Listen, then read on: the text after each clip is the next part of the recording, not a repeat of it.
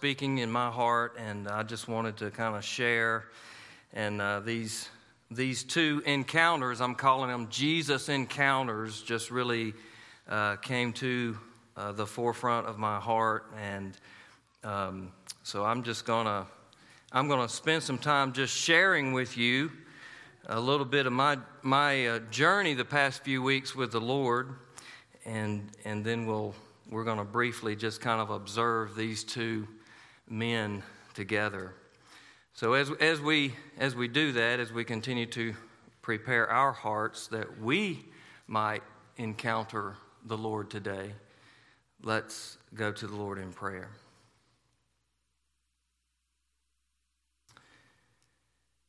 Father, we love you and we praise you today.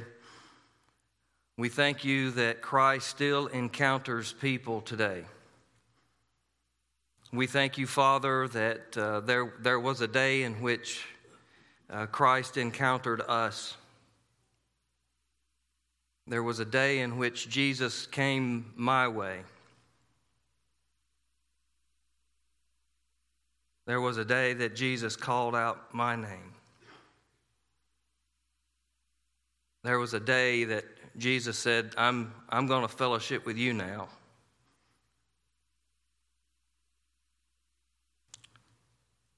And we just simply cannot worship enough, give enough thanks, express enough gratitude, be humble enough, serve enough to express how wonderfully we have been lavished in your grace that Jesus would come our way. So we just want to say thank you, Lord, praise you, Lord. We want to talk about your goodness and your grace and your greatness. But we don't want to just acknowledge those things. We don't want to just talk about those things. We don't want to just affirm those things. We don't want to just read about those things. God, we ask that today that those things might be real in our own lives and our own hearts. That the faith in which we talk about and in which we affirm, in which the church is built upon, might be the faith in which we hold, in which we cherish, in which we treasure, in which we have experienced. And so, Lord, for that to happen, Lord, you must move today. We ask that you have your will and your way in our hearts, that you remove all distractions, that you remove all sinful thoughts, selfish thoughts, distracting, disturbing thoughts, wayward thoughts, doubting thoughts, straying thoughts. And that you would give us eyes to see and behold and ears to hear and hearts to embrace. And that the Spirit might speak loudly today above and beyond the preacher, above and beyond the speaker, that the Spirit might be the main speaker today in our hearts. And as we look to your word and as your Spirit moves, God, that you might transform us beyond what we can imagine, beyond what we've come expecting, beyond what we're prepared for, beyond what we have come anticipating. Because, God, you've promised to be that kind of God, above and beyond what we can even think or imagine to ask. And we pray, God, that you would move in that kind of fresh power and grace today. And we ask it all in Christ's name. Amen.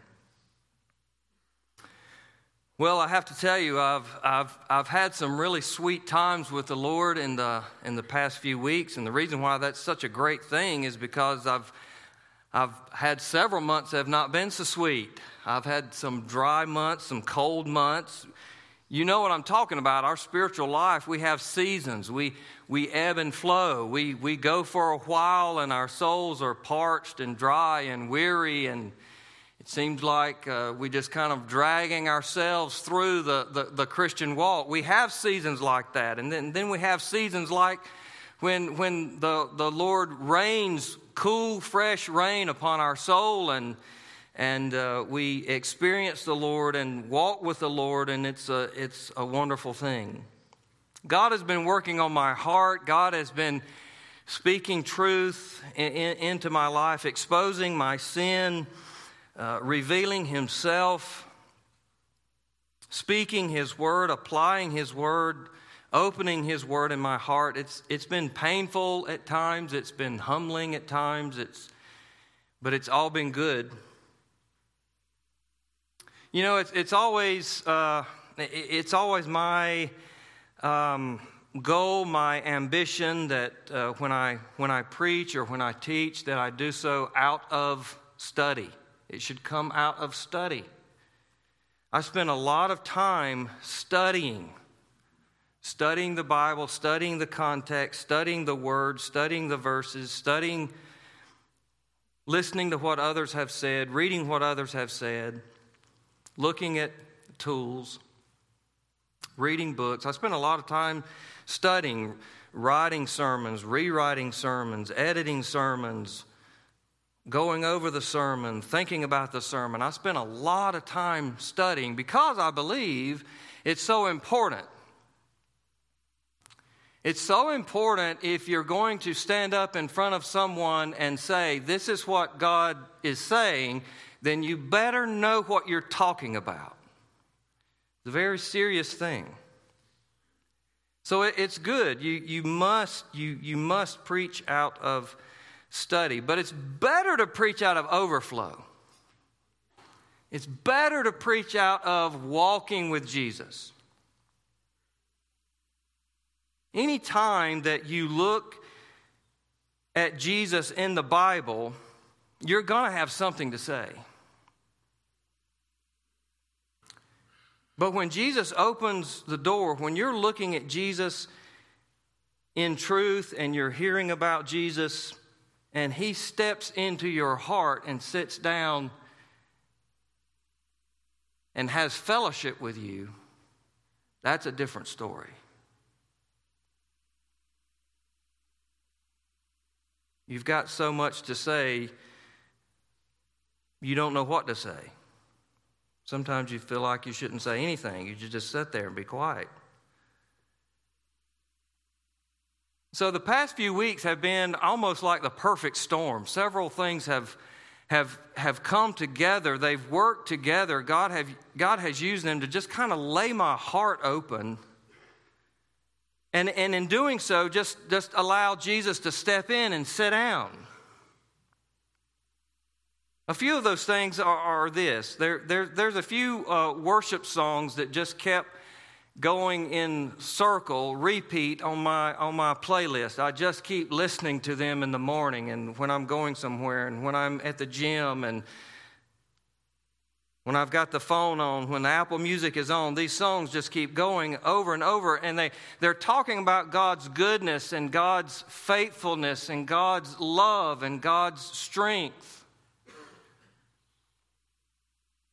But specifically, God's goodness toward me, God's faithfulness toward me, God's love towards me, God's strength for me. That's been the first thing, because I've just heard these lyrics over and over and thought, boy, that's good. God is good. God has been good. God has been faithful. About a month ago, Summer and I took 4 of our college and singles to Passion in Atlanta, and every worship set and every speaker, it was just like God just was pushing further, the door of my heart open further and further. Because I came there and I was dry, I was cold, I was tired. Spiritually weary. A lot of questions, burdens. 3 out of all of it, 3 truths just kind of pierced my heart like arrows. And they've just been with me. They stuck with me. They've been with me. And I've been chewing on them for about a month, and it's been good. That's the second thing. The third thing is,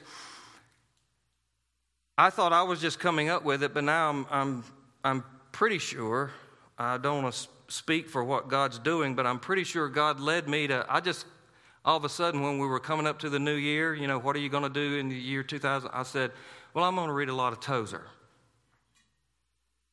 So I started reading A.W. Tozer's, and all of a sudden, by the way, in the mail showed up a 3-volume work of A.W. Tozer by my friend from India. I said, oh, yeah, okay, I'm going to read Tozer. So I started reading The Knowledge of God. I'd read it years and years ago, but I read it, but I didn't read it. And I started reading. Now, Tozer was known in his life, in his preaching, in his writing. He was just known as a man who walked with the Lord. And when you read him, it's like he's having a conversation to God about God, and you just kind of walk in the room and sit in the corner and listen to this, and you walk away hungry to know God like this man knew God. He would do things like, he was very busy. He was a pastor, he was an author, he was a much sought-after speaker, he edited a Christian magazine, he was extremely busy. So to make sure he had time with God every week, he would buy a train ticket, and he would ride 4 hours from his home, one way. And those 4 hours he would pray. And then he'd turn around and come back 4 hours back home on the train. And those 4 hours he would write his sermons, and he would write his articles, and write the books that he was writing and meditate. He'd make sure every week, one day, he spent 8 hours with the Lord. That's how busy he was. He needed that time with God. When you hang around him a little bit, and you want to be hungry like he is. And the fourth part of this perfect storm over the past few weeks is I've been listening to sermons. I've been watching sermons on YouTube, actually, from one of my past heroes who is now with the Lord. His name is Dave Busby. And the insights and the just gut-wrenching, honest preaching. Dave Busby had cystic fibrosis. He only had 15% of his lungs. He had polio when he was 2 years old. He died in his 40s. But listening to his preaching has been a refreshing, cool spring to a tired, dry soul. That's what I've been enjoying over the past several weeks, more than a month now. And God's been good. It's been good. This is so unusual, and I've been so kind of thinking towards this sermon. I was up this morning at 3:30 thinking about, praying about today, this morning, and worshiping the Lord. Now, on the weeknights, I usually go to bed at 10. I don't know what time you usually lay down, but if I'm not headed to my bed by 10 o'clock, I'll just pass out wherever I'm at. 10 o'clock, I'm done. I better be laying somewhere near the bed so I can fall in it. If I get up around 5:30 or 6, then I need to be going to bed around 10. That's just me. I wish I could function on fewer hours, but I can't. So if I'm going to be up at 6, I better be going to bed at 10. A few weeks ago, I had read a chapter at night. I had read a chapter from Tozer. I had watched one of these sermons, and I laid down at 10, and it was just like God was still speaking. It was just like God was still working. I kind of felt like I was just laying there, and the Lord was just pouring out a 55-gallon drum, of spiritual truth on me. It's kind of like spiritual waterboarding or something. I just couldn't My mind was racing. I was tossing and turning and praying and meditating and worshiping and tossing and turning and praying and meditating and worshiping. And it's finally about 12:30. I said the obvious. I said, Lord, I can't sleep. What do you want me to do? And I don't pretend to be hearing from the Lord, by the way. But it was just like, the impression you get is like the Lord saying, I know you can't sleep. I wasn't done talking to you. I wasn't done with our conversation. You just got up and went to bed. I wasn't finished. So I got back up. I went back to the living room.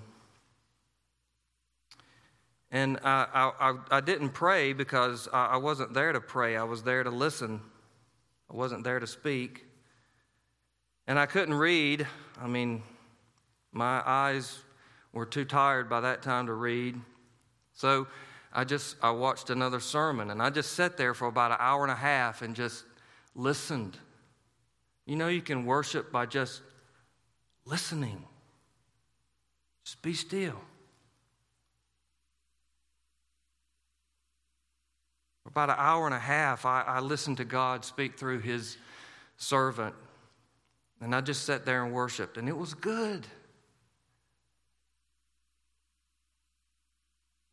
And you know what I relearned that night just a couple of weeks ago now? I relearned that night in a fresh way. It was about 1:30 in the morning. So I don't learn a lot at 1:30 in the morning. But I learned this: I don't have to preach. Now, I believe I'm called to preach. I would really miss it if I were not preaching. But I don't have to preach. But I do have to worship. I do have to worship. Because you see, I'm called to preach. But I was made to worship. God made me to worship. One day preaching will end, but worship never will. That's what I'm made to do. And it was good.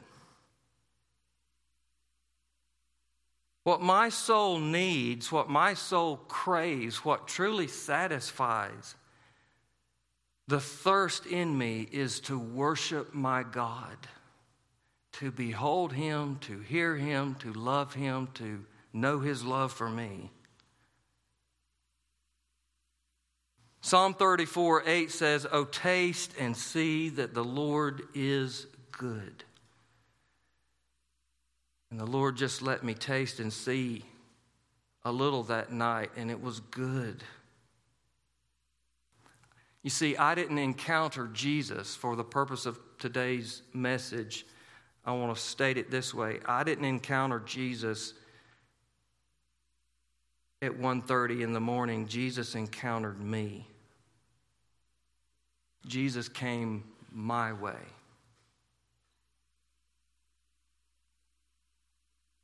He stepped into my heart, exposed my heart, revealed himself, and reminded me that he is all I need.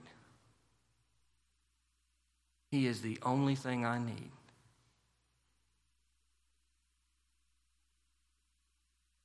Now, we're going to briefly look at two men today. You've heard the passage, Luke 18 and Luke 19. There are two different narratives, two different men. We're going to briefly look. We're going to walk back through those verses, and I'm just going to make observations as we walk through these verses. Both of these men worship the same false god. They had the same idol. Both of these men had an encounter with Jesus. Jesus encounters. But one of these men encountered Jesus, and for the other one, Jesus encountered him. One of these men was offered to taste and see. The other man tasted and saw. Now let's look at these men together. The rich ruler encounters Jesus. The rich ruler encounters Jesus. In verses 18 and 19, the first thing we learn about the rich ruler is he had the right question. He had the right question. What must I do to inherit eternal life? He knew this life wasn't all. He knew there was a life to come. He knew it was eternal. He knew he wasn't ready for it. He was asking the right question. There's no better question. There's no greater question. There's no more urgent question than this question. He asked the right question. And he even asked the right person. He was in the right place. He came to the right person. In fact, this was the only person who not only knew the answer, but was the exact one who had provided an answer to that question. The reason why there was an answer to that question was because of the man he was talking to. So he's in the right place. He's talking to the right person. He's asking the right question.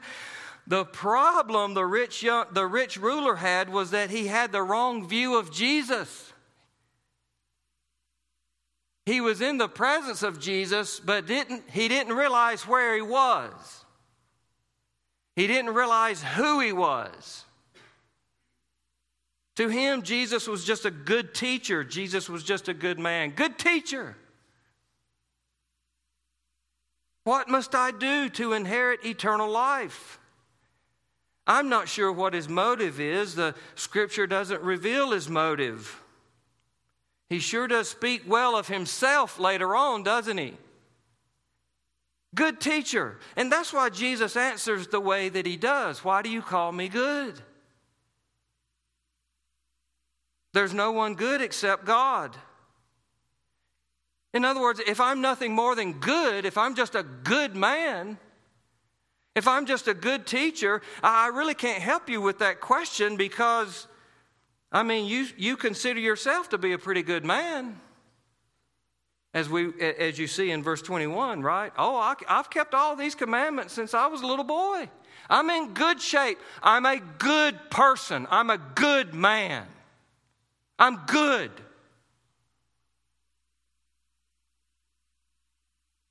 I think maybe he was wanting the good teacher to say, you're good. You got it. You'll make it.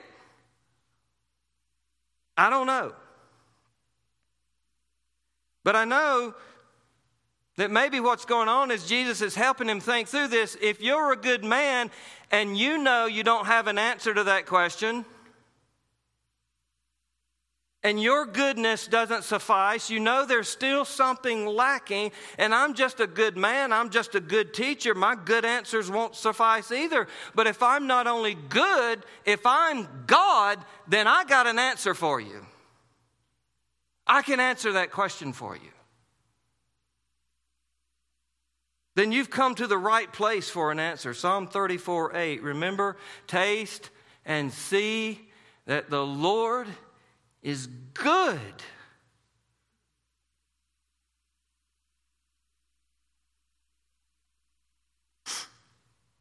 Why do you call me good? No one is good except God alone. In verses 20 and 21, so Jesus gives him 5 commandments. 5 out of the 10 commandments. And all of these 5 are on the second table of the commandments, right? These are 5 commandments that are addressing the horizontal relationship with one another. How we are to love our fellow man. How we are to love our neighbor as ourself. And in his heart, when Jesus is going over these commandments, he says, you know the commandments, do not commit adultery. In the rich ruler's heart, he's going, check, Got that one. Do not murder. Check. Got that one. Do not steal. Check. Got that one. Do not bear false witness. Check. Honor your father and mother. Check. I've kept all of these.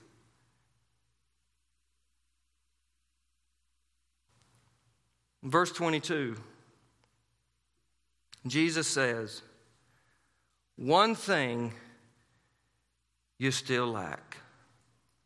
One thing is missing. You know something's missing, or you wouldn't be here asking me about eternal life. You know something's lacking, or you wouldn't be here. One thing you lack. You see what Jesus is getting ready to say? You've got an idol in your life. One thing you lack. And it's a pretty big one. You've got a huge idol in your life. And you may have, so to speak, a handle on the horizontal commandments, but you've blown the vertical commandments. You have absolutely blown them apart because you've failed on the very first one. You've got another God, and it's not Jehovah.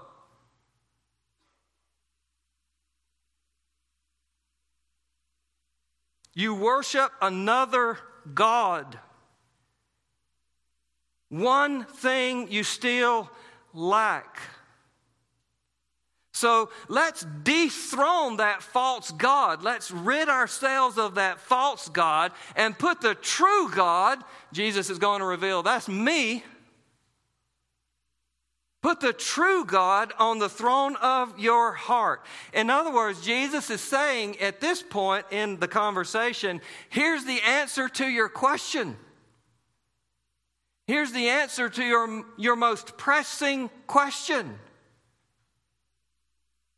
Here's what you can do to inherit eternal life. Sell all you have and distribute to the poor, which is the last thing he wanted to hear, the last thing he wanted to deal with, the last thing he expected Jesus to say, because after all, he has been so good.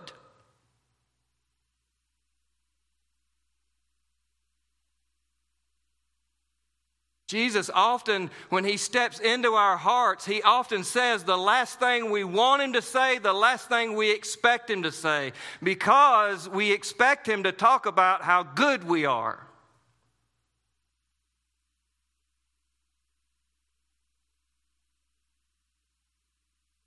In other words, he's saying, sell all you have and give to the poor. What's he saying? Get rid of your idol.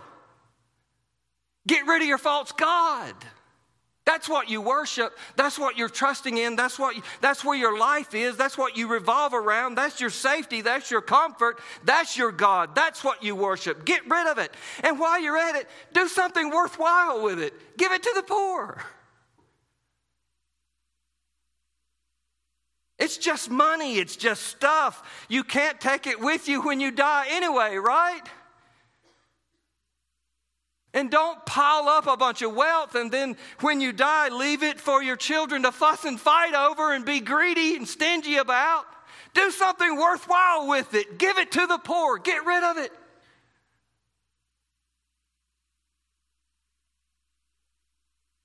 Get rid of your idol. But he doesn't just leave him with nothing to worship, right? That's not what Jesus does. That's not what God does. He just cleanses us from what we should not be worshiping.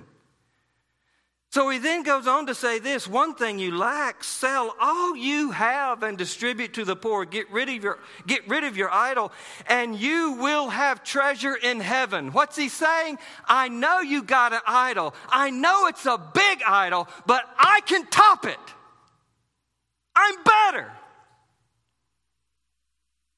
I got something greater.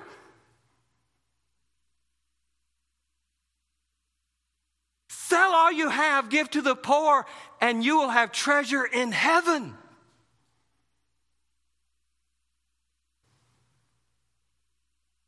Don't let your earthly treasure keep you from tasting and seeing heavenly treasure. Whether it's money or accolade or sex or lust or wealth or popularity or status or whatever it is, don't let your earthly treasure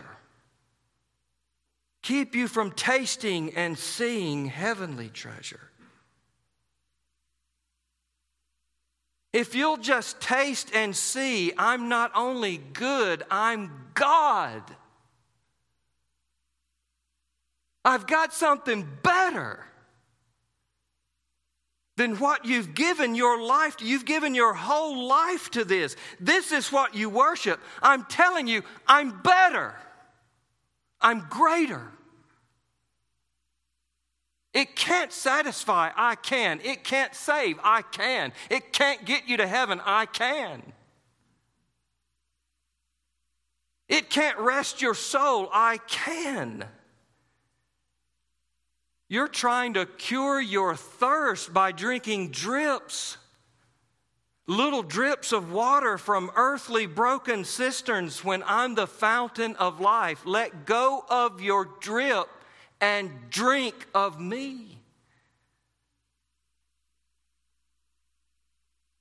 And then he says these words, come, follow me. It's me. It's me. I'm what you're looking for. I'm what you're thirsting for. I'm the greater.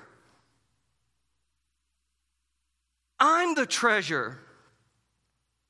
I'm what's lacking in your life. I'm the answer to your question. Come, follow me, taste and see. In verse 23, he was extremely rich. He had a really big idol that scorched the taste buds of his heart. You know, when you scorch your tongue on coffee or soup or whatever it is and you can't taste anything for about 3 days? Well, our spirits are in the same way when we've got idols. We can't taste that there's something greater.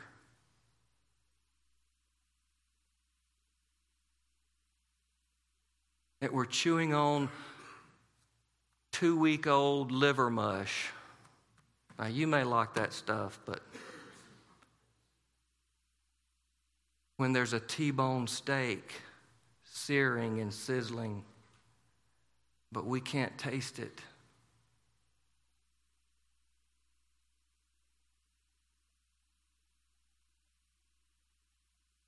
His big idol had blinded the eyes of his soul. He couldn't see. You see, the rich ruler encountered Jesus, but he didn't taste and he didn't see. And so he left Jesus the same way he encountered Jesus. Listen, rich and empty.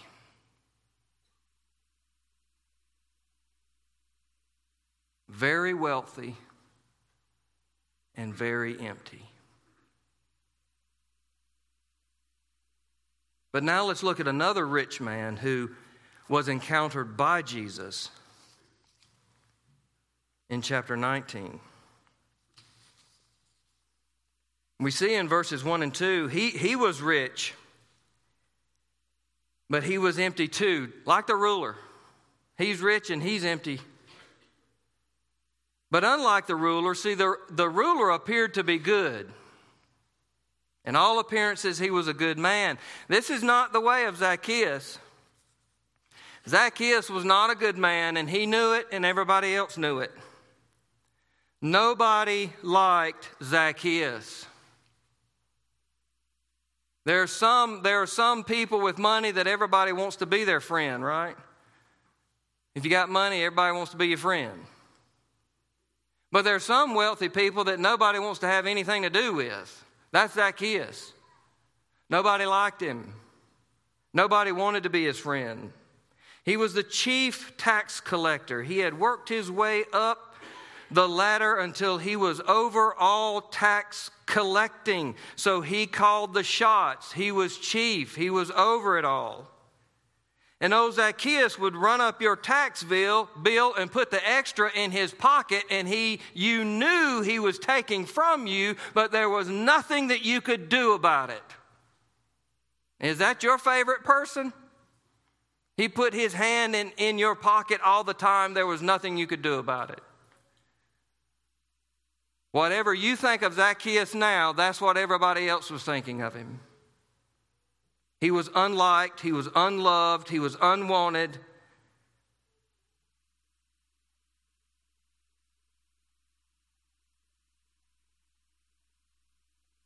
He was probably then very lonely, don't you think?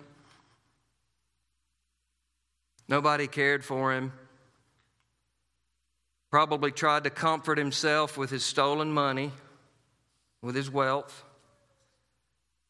Well, in verses 3 and 4, then he hears that Jesus is coming. He hears this man Jesus. He's heard a lot about Jesus, and he wants to go get a look at this guy because from what he hears, this man changes people. People are changed when everybody's up in arms. Either they really love him or they really hate him. But people are just, he's the buzz. He's the excitement. I got to see this. I want to see this. So he's got to get a look. But the problem, Zacchaeus has got a problem. He's really short. He's deprived of height. He can't reach the top shelf. Any short people relate? He couldn't see over the crowd, so he climbs up in a sycamore tree. He was a really short fella. And can you imagine that he probably got picked on? People probably made fun of Zacchaeus. He probably got a little bullied. That might be why he ended up tax collecting. He probably grew up thinking, I'm going to get you back one day. Keep on pushing me around because I'm short. I don't know. I'm just speculating. But Zacchaeus had no friends. He was short. He was unwanted. He was rejected. He was unloved. And he had plenty of money. He had plenty of money. But he was empty. Something inside of him that when Jesus was coming to town, he knew, I got to see this guy. I got to go find out what it's about. And what happens next? What happens next in the narrative is totally shocking to everybody in the crowd and to the guy up in the tree. It's totally unexpected. It wasn't part of the plan. It wasn't part of the schedule. It wasn't what was anticipated at all. Out of the crowd, in verse 5, out of all the people who are gathered, Jesus picked Zacchaeus, the guy in the tree. Nobody ever picked Zacchaeus. Nobody ever chose Zacchaeus, looked at Zacchaeus, called Zacchaeus in a good way. Notice three things, and the first two of these I got straight from listening to Dave Busby. Watching Dave Busby. Notice three things that Jesus does here when he encounters the most unloved, most overlooked man in the town. First of all, notice in verse 5, Jesus knew his name. He knew his name. Do you remember that song growing up? Pond kids should be in here this morning. They would be really proud of, I remember that song. Do you remember the Zacchaeus song? Then why don't you sing it with me? But when we get to one part, I'm going to say stop, and I want you to stop, okay? If you sing it, I'll do the motions.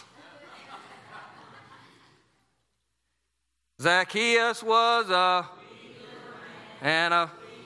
man was he. He, a sycamore tree, and as passed that way, he looked up in the tree, and he said, stop. He said, Zacchaeus. He knew his name. It's a wonder he didn't fall out of the tree. Zacchaeus had never met Jesus. That's why he wanted to get up the tree. Zacchaeus had never introduced himself to Jesus. That's why he wanted to get up in the tree. Zacchaeus and Jesus had never encountered. That's why he wanted to get up in the tree. But Jesus walked into town out of nowhere in a crowd of people. He could have said, John, Mark, Susan, Kelly, whoever, I want to go to your house. You got chicken? Are you Baptist? But he looks up in a tree and says, Zacchaeus, out of all the people in the town, the guy that nobody likes, the unwanted, the sinner. Jesus said, Zacchaeus. He got really personal. He got really personal with Zacchaeus really quick. Here's the point. He knew who Zacchaeus was. He knew everything about the guy in the sycamore tree.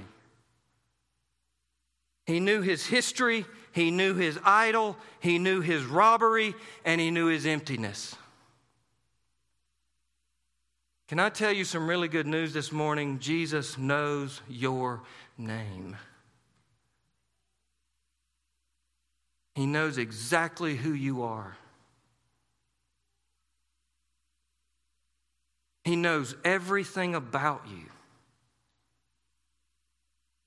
He even knows all of those things that you don't want anybody else to know. He knows all the bad things that everybody already knows. You might not know, we know, but we know.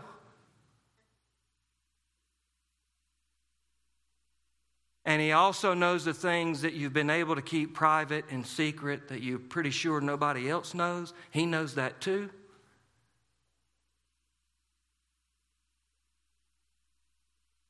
He knows everything about you. He knows your name. And he won't just pass by and leave you hanging in a tree. He won't overlook you. He won't neglect you. He won't walk by you. He will call out to you. Some of you this morning, he will call out to you by name. He knows your name. You're not overlooked. You're not unwanted. Second, he knew his address. He knew his address. He said, Zacchaeus. In chapter 19, he says, Zacchaeus, hurry, come down, for I must stay at your house today. He knew his address. I'm going to your house. You better get down here. I'm going to stay at your house. Jesus not only knew his name, but he knew where he lived. Now, Zacchaeus was a greedy, bitter thief, and Jesus knew it. Jesus knows. He knew where Zacchaeus lived. He knew his circumstances. He knew where Zacchaeus was at. And he knows where we live too. Jesus knows our address. He knows where we are in life. He knows what's going on around us. He knows what's going on in us. He knows our address. Jesus hasn't forgotten your address. Some of you are going through some real difficulty. I know for a fact some of you are going through some real difficulty. I want to tell you this morning, Jesus has not forgotten your address. He knows exactly who you are. He knows exactly where you live.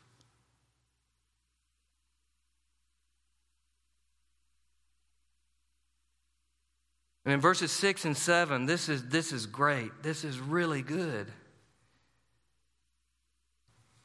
He knew his name, he knew his address, and he went into his house. He stepped right into the middle of his mess. He was a guest in his home. The religious crowd and the townspeople, they couldn't stand it, could they? They couldn't stand this.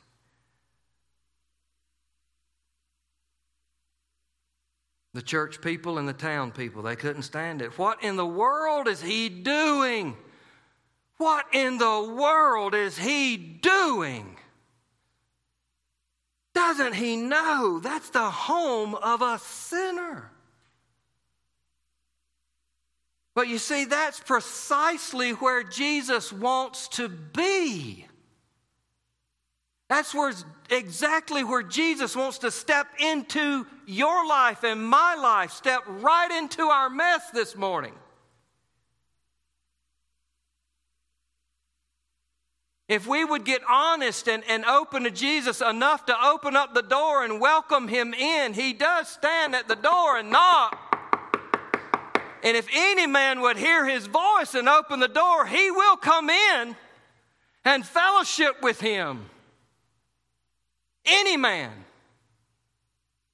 Anyone. But maybe some of us have enough Jesus. We don't need more Jesus in here. We got enough. Maybe we've got too much clutter and too much mess in here. We got to get all this straightened up before we can let him in. That's precisely where Jesus wants to get, right in the middle of our muck. In fact, Jesus said so, right? The Son of Man came to seek and to save the lost. The sick, the sinner. The ones like Zacchaeus who know.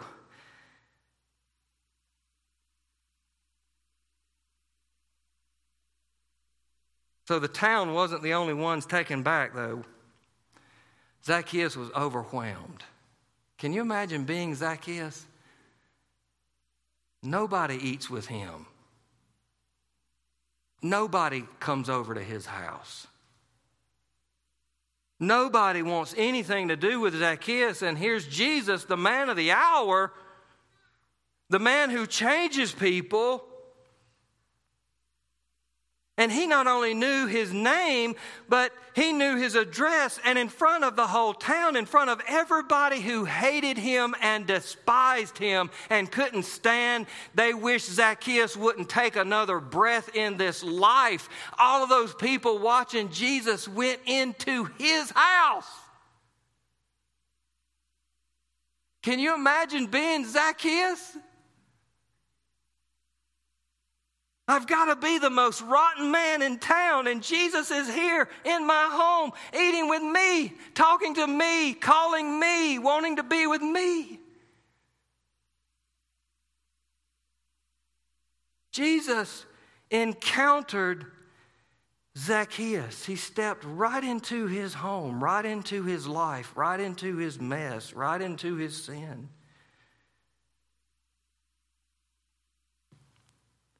And in verse 8, unwanted and unliked Zacchaeus was overwhelmed to know that he was known by Jesus.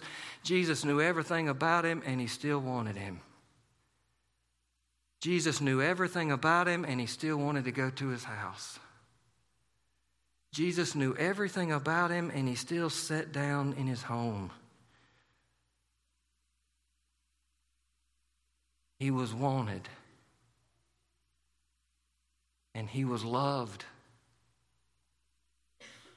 by Jesus.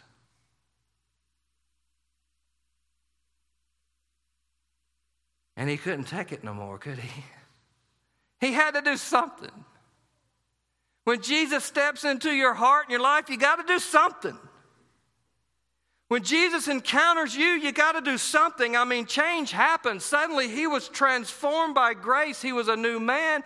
And he stood up and said, Lord, half my goods I give to the poor. And the other half, since I've defrauded so many people, I'll repay them fourfold.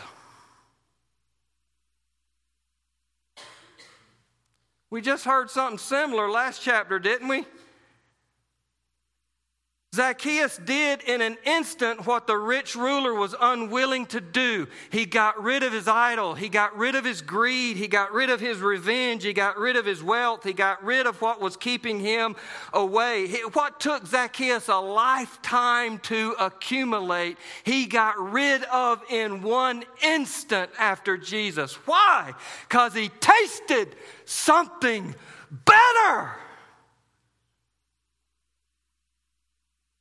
He tasted and he saw, and it was good. It was good.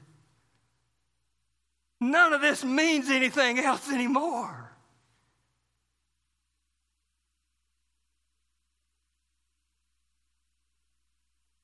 Jesus said, boy, somebody got saved today. Salvation came to this house. You can't deny it. When people start getting rid of their idols, when people's lives start changing, you can't deny it. Salvation's here.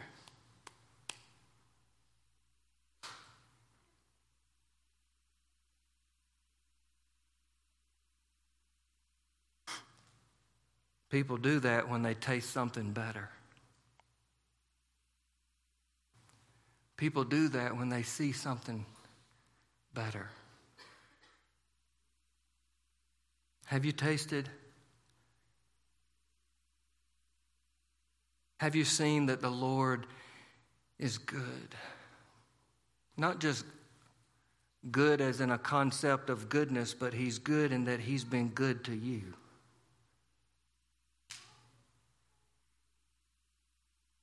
Has Jesus encountered you? Has your life changed? Or are you the same after Jesus as you were when you encountered Jesus? Are you still clinging to that idol? Oh, I prayed the prayer. I talked to the preacher. I was baptized. I joined Grassy Pond Church. About once a month I come, maybe.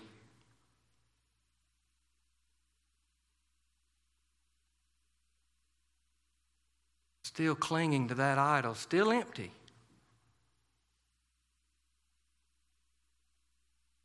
Or have you tasted? As Jesus stepped into your heart and sat down and fellowshiped with you, and you're not the same. Let's pray.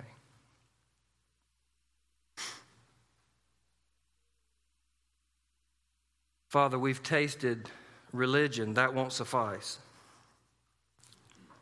We've tasted good old boy Southern religion. That won't suffice.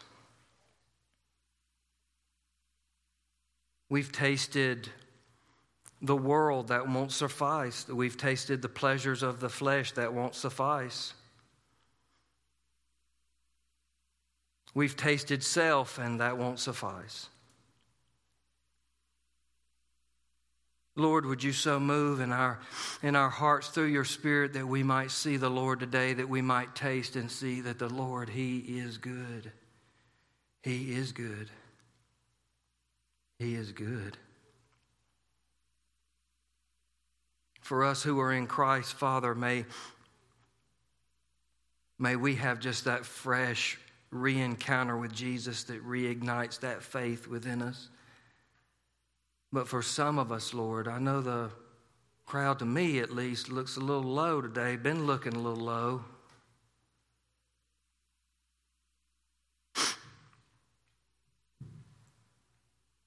Maybe there's some of us that realize we've tasted a lot of things and we've called it Jesus, but it's not Jesus. May today be the day. May today be the day.